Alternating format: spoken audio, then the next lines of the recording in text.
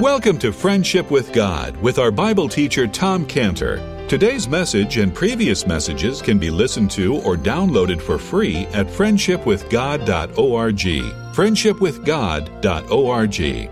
You can also obtain free resources from Tom Cantor and view our online bookstore at friendshipwithgod.org or call us at 800-247-3051, 800-247-3051. Tom Cantor also has a daily devotional verse that comes out each day by email and on Facebook. To receive the small daily devotional verse that Tom Cantor puts out, you can sign up at friendshipwithgod.org, friendshipwithgod.org, or find Tom Cantor on Facebook by searching for Tom Cantor and Friendship with God. Now, here is our Bible teacher, Tom Cantor. So the Lord Jesus, he fought Satan as a man. The Lord Jesus beat Satan as a man. And that's important for us. And that's why it's right there in the beginning of his ministry.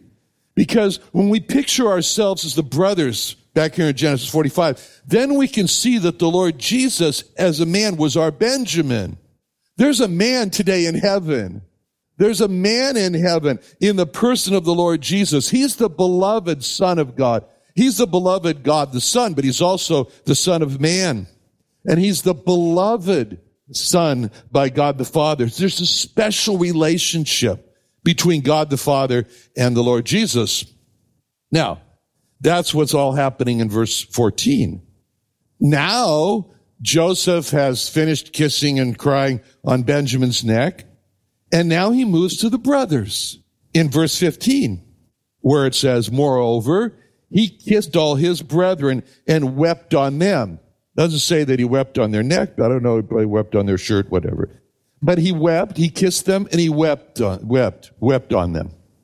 And then after that, it says, after that, his brethren talked with him. So we can imagine here how when Joseph shows all this affection toward Benjamin, that the brothers may have thought, well, that's what this whole thing has been about. Oh, we were just tools just to get him reunited with his full brother Benjamin.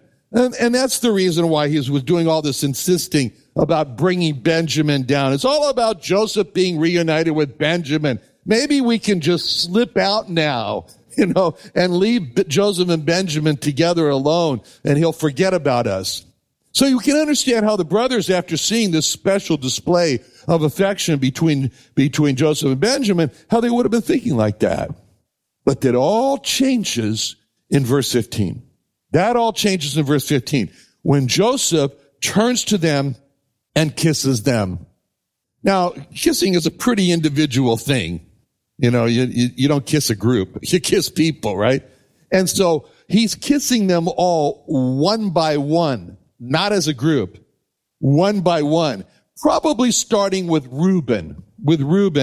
And so you can picture that. He's got Reuben in front of him here. He's kissing him. He's crying on Reuben, but he's looking right into Reuben's eyes and he's weeping. And he remembers how it wasn't very long ago that Reuben said for the whole group, thinking that Joseph couldn't understand him, we are verily guilty concerning his blood, Joseph's blood. And then he remembers that. Then he moves on to Simeon. And again, he looks right into the eyes of Simeon. He kisses Simeon. He weeps on Simeon. And he remembers how hard-hearted Simeon had been, but he forgives Simeon. And then he goes on to Levi. Same thing. Look in the eyes, weep, cry on him, and speak with him. And then he moves on to Judah. Now that would have been special, when he looked into the eyes of Judah and kissed and wept on Judah, because it was Judah who took the lead in speaking for his brothers there. And so he moves on from one to the other, talking with them, looking into their eyes, weeping on them, kissing them. And it's like, really, when you see all this weeping, he had a tremendous capacity for crying, and it was a lot of liquid there. But really, it says that he wept on them. He wept on them. It was kind of like the brothers were baptized in this flow of tears from Joseph. As a matter of fact, That's what they all had in common. They all had in common. They all got kisses, and they all got Joseph's tears falling on them. And this went on from one brother to the other brother. It was very moving. The kissing, the weeping on them. And this is where Joseph is really exercising a very special, unique quality that Joseph had. What was that? Joseph had this unique quality that when he spoke to a person, he was able to totally focus on that person and give his 100% attention to that person. Joseph had this hawk-like focus. That was Joseph. It didn't matter whether it was the baker that he was interpreting that in dream from, or the butler he was interpreting that dream on, or the Pharaoh he was interpreting that dream. He was able to shut everything else off, everyone else off, and just you were the only person in the world when you were talking to him, to Joseph. That's what we see Joseph doing here in verse 15 as he moves from one brother to the other, kissing, talking, weeping. And it's so dramatic. It was so dramatic on the brothers that it says at the end of verse 15, after that, his brethren talked with him. After that baptism of Joseph's tears and the kisses, his brothers talked with him. Now, you say, well, okay, what's that mean at the end of verse 15? After that, his brothers talked with him. Well, you got to go back to verse 3 to see. You got to see in verse 3 that from the moment that Joseph said, I am Joseph, that it says in verse 3, and Joseph said unto his brethren, I am Joseph, doth my father yet live? It says his brethren could not answer him, for they were troubled at his presence. So from the moment that Joseph told them that he was Joseph, something happened to the brothers. They couldn't talk. They could not speak. He asked them a question, does my father yet live? They don't say a word. They can't talk. They can't speak. They said nothing. He says, in verse 4, he says, come near to me. They came near, but they said nothing. So from verses 5, 6, 7, 8, 9, 10, 11, 12, 13, Joseph's doing all the talking. Joseph's doing all the talking. The brothers don't say a word. They're absolutely paralyzed in the tongue. They can't speak. They're silent. And that's what it means in verse 3 when it said his brethren could not answer him. Couldn't answer, couldn't talk. They can't answer Joseph. They have no response to his question. They have no response to his command. They just no response. His brothers just it wasn't that his brothers didn't want to answer Joseph. It was that his brothers could not answer Joseph. And so it says there, his brethren, they could not. But it all changes. It all changes when he kisses them and weeps on them individually. That's what broke the paralysis of the tongue. That's what's a great significance when it says in verse 15, after that, his brethren talked with him. And of course, what do you think they talked with him when they spoke to him for the first time? What do you think they said? Hi, how you doing? Hey, so what's been happening in your life? Not at all. What they said to him were confessions, were apologies, were requests for forgiveness, one by one, individual by individual, as they talked to him. The past could not be glossed over with let's just let bygones be bygones. Let's let it forget. Yeah, forgive and forget. No, each one looked into Joseph's eyes and they confessed to Joseph individually their part in what they had done to him. And that's what's important, because that's like that we see that as an illustration for us. Confession of sin is not general. It's specific and it's individual. It's not just, well, Lord, all have sinned and I'm a part of the all, so just forgive me like you forgive everybody else's sins. No. Just as Joseph had a private conversation with each one of those brothers, and that was their individual time for each brother to get right with Joseph by confessing what they were guilty of. So each person has a private conversation with Joseph, just like each person who's saved has a private conversation with the Lord Jesus and confesses to the Lord Jesus his or her own personal sins to get right with the Lord Jesus. That's what we see happening in the Bible. That's what we see happening in the life of Isaiah, the great prophet Isaiah. It says in Isaiah 6:5, when Isaiah says, "Then said I, woe is me, for I am undone, because I am a man of unclean lips," is what he said. "And I dwell in the midst of a people of unclean lips. Mine eyes have seen the King, the Lord of hosts." So when Isaiah saw Jehovah Jesus, which he did in this chapter, Isaiah had his own private conversation with the Lord. I don't know how private it is. He wrote it in the book and billions of people have read it. But anyways, it was at that time private conversation. He's the one who chose to disclose it. But he had his own private conversation with the Lord, and he confessed his own personal sin to him, which was what? So much swearing, so much profanity, so much foul mouth around the people around him got into his mouth, and he was just with the profanity and the swearing like everybody else did. And that's what he needed to get right with God on. He needed to confess that to the Lord. That was a private conversation that he had with the Lord. Now, and that's what we must do, as it says in 1 John 1:8. 1 John 1:8 says, if we say that we have no sin, we deceive ourselves. The truth's not in us. But if we confess our sins, that'd be specific individual sins. If we confess our sins, he's faithful and just to forgive us our sins and to cleanse us from all unrighteousness. Okay. It is as if we come to the Lord and we say, Lord, we don't come to the Lord and say, Lord, just please forgive me. Or if we said to the Lord, please forgive me, then the Lord would say, what do you want me to forgive you for? Like he said to the blind man, what do you want? And that's what true confession is. So in verse 15, when Joseph's brothers talked with him, confessed to Joseph what they had done individually, now the air's cleared. The air's cleared. A new day has begun. All the past sins have been brought out on the table. They're now forgiven, forgotten. And that's what's so wonderful about confession and forgiveness. It just finishes the past and it starts a new day, free from the burden and the guilt of sin. That's what's important to do when receiving the Lord Jesus, to have this private conversation with the Lord Jesus, just like verse 15, where sins are confessed, they're repented of, which means there's a determination not to repeat those sins. And then God's going to help. He's going to help with that determination and give the power to resist that temptation to sin again. That's repentance. That's what repentance is.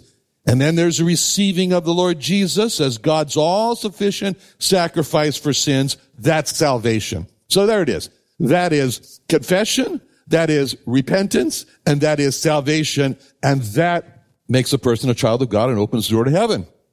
So in verse 15, with the individuals coming one by one, the kissing, the weeping, the confessions, the conversations, there's a complete reconciliation between Joseph and his brothers. What a happy day for Joseph and his brothers.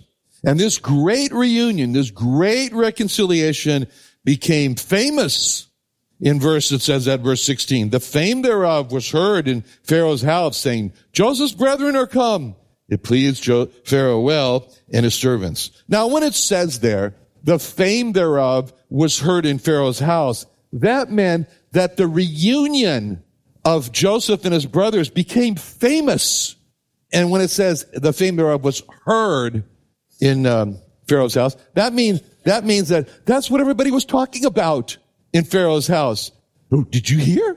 Did you hear? Did you hear? Pharaoh, did you hear? Joseph's brothers are come from Canaan. Did you hear? It was a happy reunion. Did you hear? Joseph cried on each one and one by one. Did you hear? Did you hear? That was the water fountain talk in Pharaoh's house. It was what everybody in Pharaoh's house was talking about. Now that's a picture for us when we see that. It's a picture for us of what's famous and heard about in heaven. What's everybody talking about in heaven? Oh, did you hear? John fell under conviction when he heard that sermon last Sunday. Did you hear? He was saved. He was saved and called on the Lord last Sunday. So when we read this statement in verse 16, and the fame thereof was heard in Pharaoh's house, we can see what's famous and what's being heard about in God the Father's house. It's all about people being reconciled to God. And we can see in verse 16 that it was so famous that the talk was simply called Joseph's brethren are come. And you know what will be especially famous and what we heard about in God the Father's house, it's going to be when verse 16 happens in the future. And then it's going to be just like verse 16 is going to read, and the fame thereof was heard in God the Father's house, saying, Jesus' brethren are come. And it pleased God the Father well and his servants. Now, what's this going to be referring? What am I talking about? What's this referring to?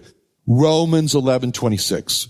Romans 11:26 says, and so all Israel shall be saved. In case you don't know, all Israel is not saved today. Okay. This says, so all Israel shall be saved, as is written, there shall come out of Zion the deliverer, and shall turn away ungodliness from Jacob.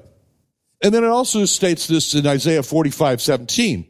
Isaiah 45:17, where it says, Israel shall be saved in the Lord with an everlasting salvation. And then it says, Jeremiah 31 and 33, tremendous chapters. But in Jeremiah 31, it talks about days are coming that the Lord's going to make a new covenant with the house of Israel, with the house of Judah.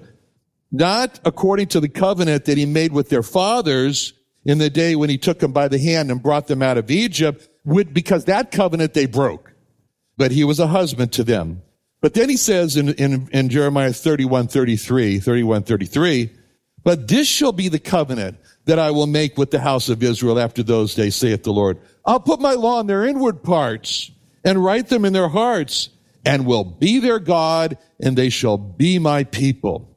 And then they're not going to teach anymore. People say, know the Lord, know the Lord. They're all going to know him. Why? Because he says, I will forgive their iniquity and I will remember their sin no more. And then God goes on in Jeremiah 31:35 to describe now, are we really sure this is going to happen? Well, he says, look, he said, thus saith the Lord, which giveth the sun for a light by day, and the ordinance of noon and of the stars for a light by night, which divides the sea and the waves thereof. And the Lord of hosts is his name. And he said, if those ordinances depart from me, in other words, the sun doesn't rise in the morning, there's no more moon, there's no more stars, there's no more, the sea and the waves. He said, if that happens, okay, then he says, then the seed of Israel shall cease from being a nation before me. Thus saith the Lord, if heaven above can be measured, so get your tape measurer out and try to measure heaven, and the foundations of the earth searched out, then I'll also cast off the seed of Israel for all that they have done, saith the Lord. This is not going to happen. It's not going to happen. That's why it says in Hosea 3:5, afterward shall the children of Israel return and seek the Lord their God. See, so all of heaven is living in anticipation for this day when they can say these words here in verse 16. Jesus' brethren have come.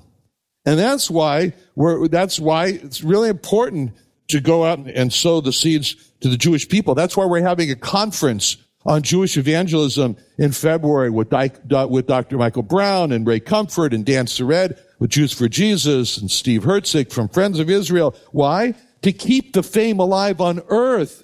That is the talk of heaven, the looking forward to, and the doing our part to bring that about when all Israel will be saved. Now, we read about this famous saying in verse 16, which is Joseph's brethren are come. And it made Pharaoh happy. It says that in verse 16. It pleased Pharaoh. Why do you think it pleased Pharaoh? He didn't know them. He didn't know who Joseph's brothers were. How come it pleased Pharaoh? Why would it make Pharaoh happy that Joseph's brothers were come? Because Pharaoh loved Joseph. Pharaoh loved Joseph. And Pharaoh and Joseph's brothers, Pharaoh and Joseph's brother, they both converged on the same person, Joseph. So Pharaoh loves Joseph. Joseph loves his brothers. His brothers love Joseph. At least we can put that spin on it.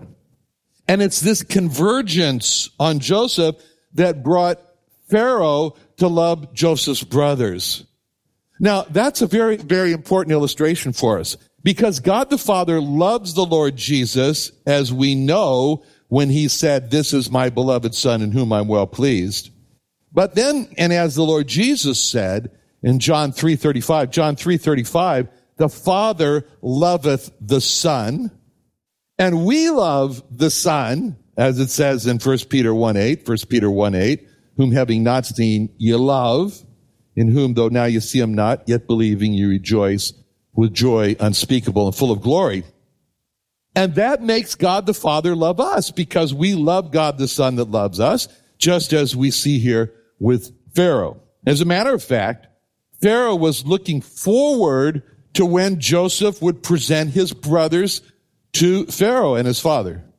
And that's an illustration for us, which he will in a couple chapters, that's an illustration for us of when the Lord Jesus is going to present us to God the Father, and he'll be able, because of his death for us, he'll be able to present us in a very special way, which is the way Sam loves to pray in Jude 1:24. Jude 1:24. Now unto him that is able to keep you from falling, and he's able also to present you faultless before the presence of his glory with exceeding joy. See, because of his death for us, the Lord Jesus will be able to present us faultless before the Father, and there's going to be a lot of happiness over that. That's going to be a great day. Now, verse 16 ends with three very important words.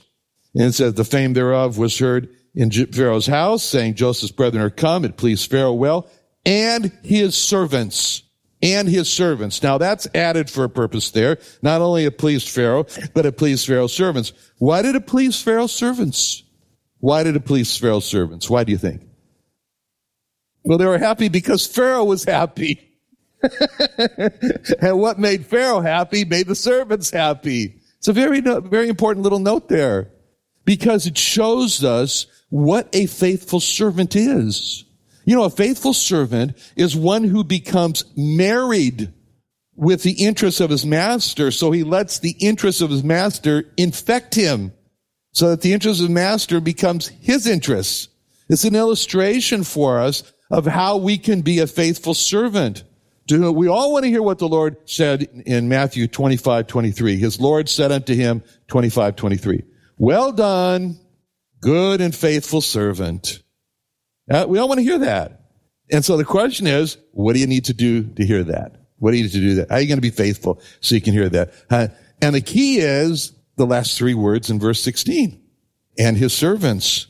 What pleases God pleases us. It's when what displeases God displeases us. And we see this in the angels who are faithful servants of God. And there's a scene that's described in Matthew 18:10. Matthew 18:10 says, take heed that you despise not one of these little ones, for I say unto you that in heaven their angels do always behold the face of the Father, which is in heaven.